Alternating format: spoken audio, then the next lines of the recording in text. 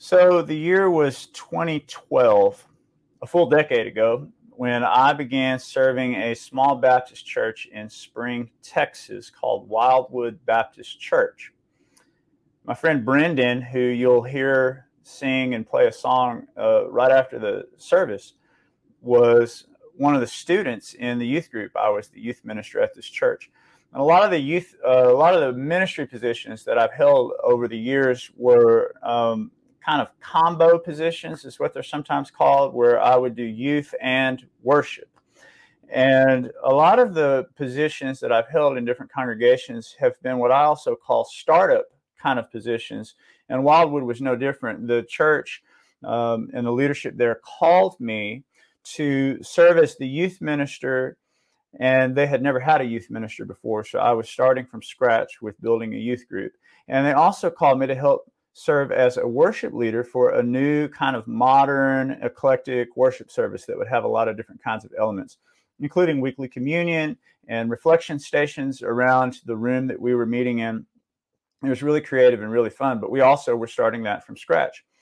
And when we began this new worship service in particular, there were roughly 10 to 15 people every week that would come and participate in an old upstairs fellowship hall with no sound system and a junky air conditioner that hardly worked.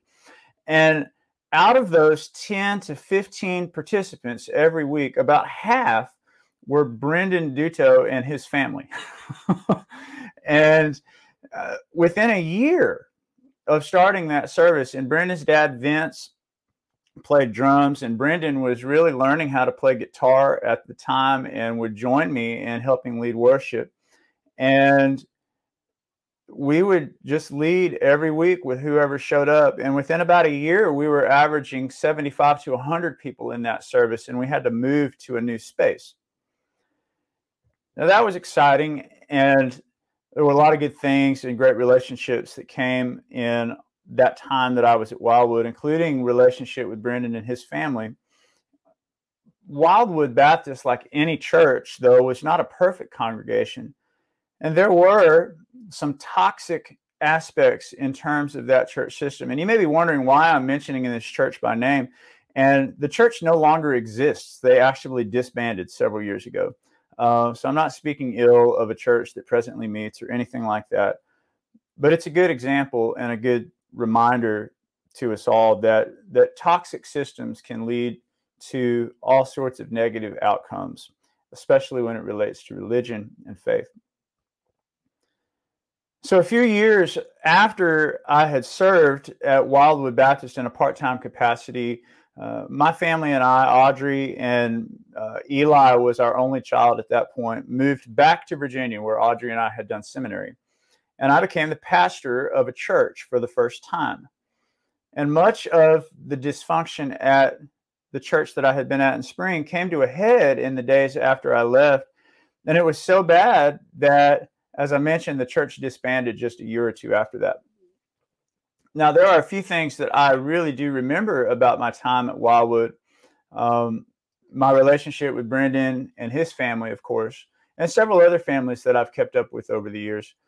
But I also fondly remember the fact that Wildwood Baptist Church was the church that ordained me to ministry and affirmed my own call in ministry in that way. The passage that Kristen read a few minutes ago is actually the same passage that I used in a brief sermon given on the occasion of my ordination at Wildwood Baptist Church in Spring, Texas, and how my views of ministry and faith have changed in a decade. I used to think that my calling to be a pastor was somehow different or unique from everyone else's calling who might follow Jesus. In the past, I preached from this passage, focusing on what it states about the calling of ministers. But now I would rather draw attention to the first verse of chapter 4 in Ephesians, which says, "I plead with you then, in the name of our Redeemer, to lead a life worthy of your calling." Right there in this passage, where so many roles and offices are apparently defined by the Apostle Paul, Paul actually states plainly that all followers of Jesus are called to the work of ministry in some way.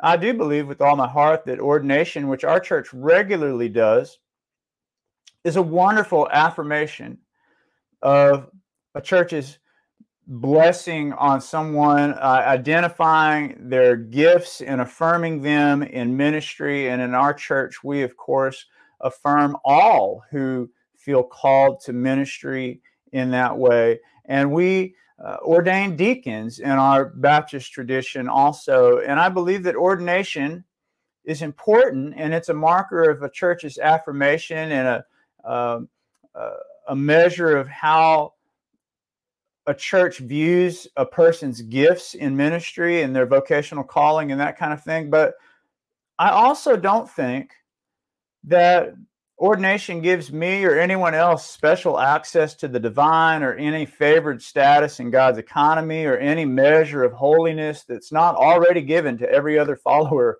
of God. There was a Christian ethicist named T.B. Maston who is said to have once quipped that the laying on of hands in many Baptist churches is little more than empty hands placed on empty heads, which I think is funny. Now, he didn't mean that ordination is meaningless, but rather that in being ordained, one does not receive any extra measure of God's Spirit or any extra insight into studying and reading Scripture that's not freely available to everyone already. Much earlier in my own ministry, I thought that part of my call was to instill the correct doctrine into those that I led. I kind of laugh at that now at my younger self. Do you ever laugh at your younger self or roll your eyes at your younger self? One of the things that I've learned or had to start learning in the last several years is to actually be kind to my younger self and not to shame my younger self, because my younger self didn't know any better. I recall that at this church, Wildwood Baptist, they had an apologetics ministry that would meet once a month. And if you don't know the word apologetics, it's just a big fancy word that literally means defending the faith. And Christian scholars and thinkers from around the Houston area would regularly present about 90-minute lectures to this group on a Friday night, because there's nothing more fun to do on a Friday night. And so they would present these lectures that were about an hour and a half, and then they would field questions for 30 minutes after that on some obscure theological topic. And the point was supposed to be to better equip and train people to, quote, defend their faith in a secular world. When I began my doctorate, I was invited to present a few lectures over the course of several months. And I remember, this is funny because it is one of the things that I kind of roll my eyes out now. I gave a 90-minute lecture on the great heresies of Christian history. Got to watch out for those modern heretics too, like Rob Bell and Brian McLaren and all the people that I actually love to read now. And ironically, my own faith and my own ministry journey now has me firmly planted in a place that my younger self might have labeled a heretic. And actually, I'm completely free of shame and completely free of the guilt that my younger self might have cast onto my present self. And that's taken some internal work too. And so nowadays, I feel that my calling is not to impart correct doctrine to people, but actually I feel like a large part of my own calling is to help folks wrestle with life's toughest questions. And if I had read the passage in Ephesians then the way that I read it now in my early years of ministry, my ministry would have looked very different over the years. Paul even says in verse 10, the one who descended, talking about Christ, is the very one who ascended high above the heavens in order to fill the whole universe. All the times I've read or taught from this passage, I've kind of glossed over that, probably because I wasn't thinking about it or it sounded like universalism. But here's the thing, if the resurrected Christ is all-encompassing and does fill the whole universe, then who am I to think that Christ can only be found in a church building or in a narrow reading of Scripture or even in a particular religious expression?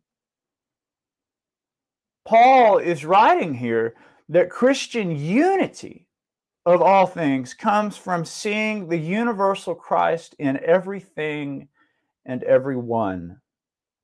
And that those of us who are vocational ministers are called to train and equip the rest of the church to love the world in unity, because we find the cosmic Christ everywhere we turn. Richard Rohr writes in his book, Universal Christ, that it is impossible to make individuals feel sacred inside a profane, empty, accidental universe. This way of seeking makes us feel separate, competitive, striving to be superior instead of deeply connected, seeking ever larger circles of union. Paul writes later in this same passage, "Let us then be children no longer, tossed here and there, carried about by every wind of doctrine or by human trickery or crafty, deceitful schemes. Rather, let us speak the truth in love and grow into the full maturity of Christ the head. Through Christ, the whole body grows with the proper functioning of each member firmly joined together by each supporting ligament. The body builds itself up in love." I used to read that passage, those verses that I just read, verses 14 through 16. I used to read those words as some kind of a mandate to resist progressive theology. But as I've thought about it, I actually now believe that fundamentalism is one of those winds of doctrine that Paul might have been talking about. Ask yourself, which version of Christianity, particularly in American and Western Christianity, has the most human trickery or crafty, deceitful schemes?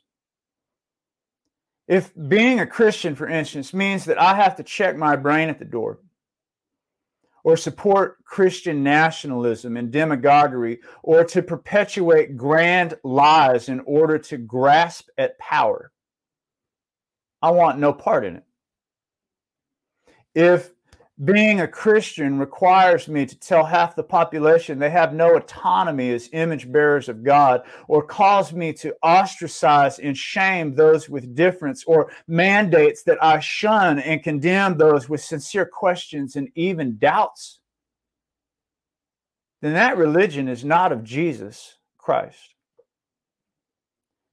But here's some good news. That's what the word gospel means, after all. Following Jesus requires none of those things. If we are willing to open our hearts and our minds to seeing Christ in everything and everyone, we will have a more expansive view of God's grace, a more expansive view of God's love, which is not only the foundation for unity and peace in the church, but perhaps the whole world. I began to view ministry differently as I wrestled with the questions that youth and teens would express to me in youth ministry. The kinds of questions that had no easy answers and could not be summarized or explained away in an apologetics lecture. As an exercise one night in youth group, I invited students to pause and reflect on the questions that they might ask God if given a chance. And they anonymously placed their questions in this very envelope. And I have held on to this envelope for years, because the questions that the students anonymously put in this envelope were stunning to me, coming from 6th, 7th, 8th, 9th, 10th, 11th, 12th grade students. Just listen to a few of the questions. And these are questions I've literally carried with me, meaning I've moved around the country with this envelope of questions. And I've carried them literally and figuratively with me for some time. Here are the questions that some of these teenagers were asking if they could ask God a question. Is it discipline when something happens that's sad, or does it just happen? Why did my parents get separated and you let me go through that? Why do people die and why do we live? Why am I gay? Why does my father have to be such a drug addict and alcoholic and forget about us and not call on birthdays or holidays? What would life be like if I were born into a different family? How many stars are there? Do you hear the pain and the trauma in these questions? Do you also notice at a certain level a sense of wonder and a depth to the reflection? Teenagers and kids ask the most incredible questions. And one of my theories for why so many young people leave the church is they're not given space to honestly and authentically ask questions. And when they do, they're often shamed for it. And so I believe in questions like this that I've literally carried with me have shaped my approach to ministry. And it's one of the things that's changed the most for me and how I view my call to ministry at this point. I believe that my call to ministry, at least in part, at this point, is to walk alongside those with family trauma and religious trauma. And believe me, I've got plenty of my own. And it seems more authentic to admit that I don't have all of the answers.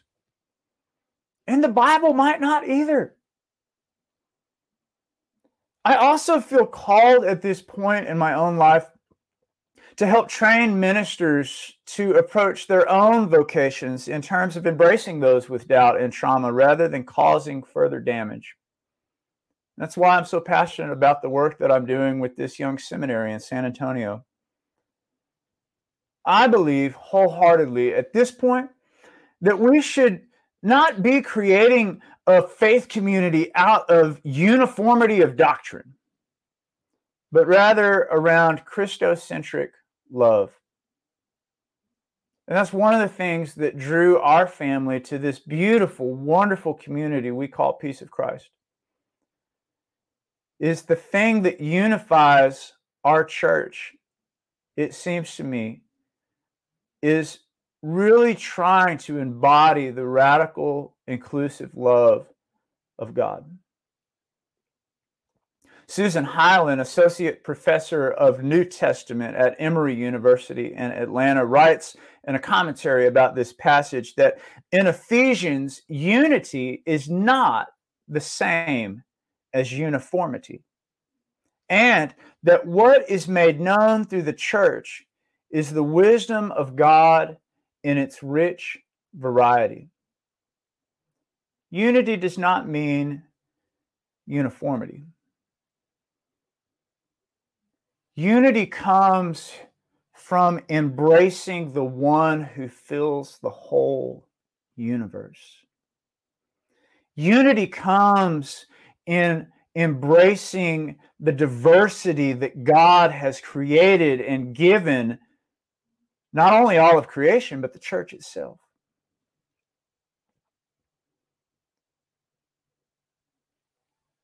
Embracing the one who fills the whole universe. I used to talk about my calling in different ways, but I actually think that's all my calling is at this point.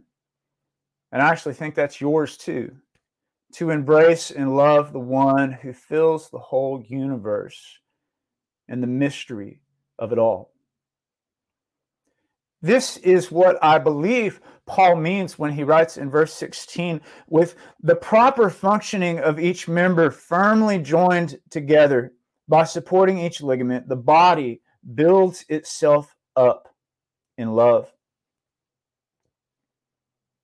I'm actually not sure if Wildwood Baptist Church existed today that they would ordain the present day Jonathan. This is an ordination certificate that they gave me when I was ordained. And you might see the date there. It says 26th of February, 2012. And if that church, and I hang it on my wall just over there with a bunch of other paper that nobody ever sees or cares about. and I don't know if that church existed today, if they would ordain me. But I display this and I hang it as a reminder, because I'm grateful for the role that that congregation and the people in it actually played in my own faith journey. And so I want to close the message time this morning with a couple of questions and just invite you to reflect before Brendan, my friend from Wildwood Baptist Church, plays a song that God has put on his heart this week. So here's a couple of questions. I invite you to reflect.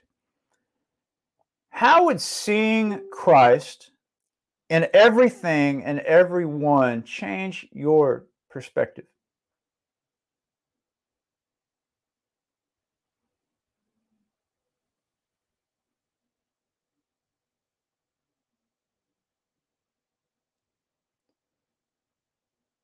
Here's a second question. What prior stops on your journey has God used to form and shape you?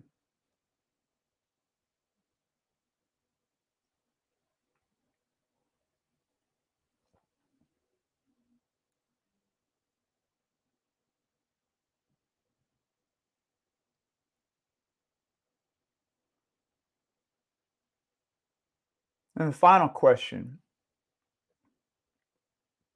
what role might you play in building up the ministry of our faith community, Peace of Christ, in unity and in love?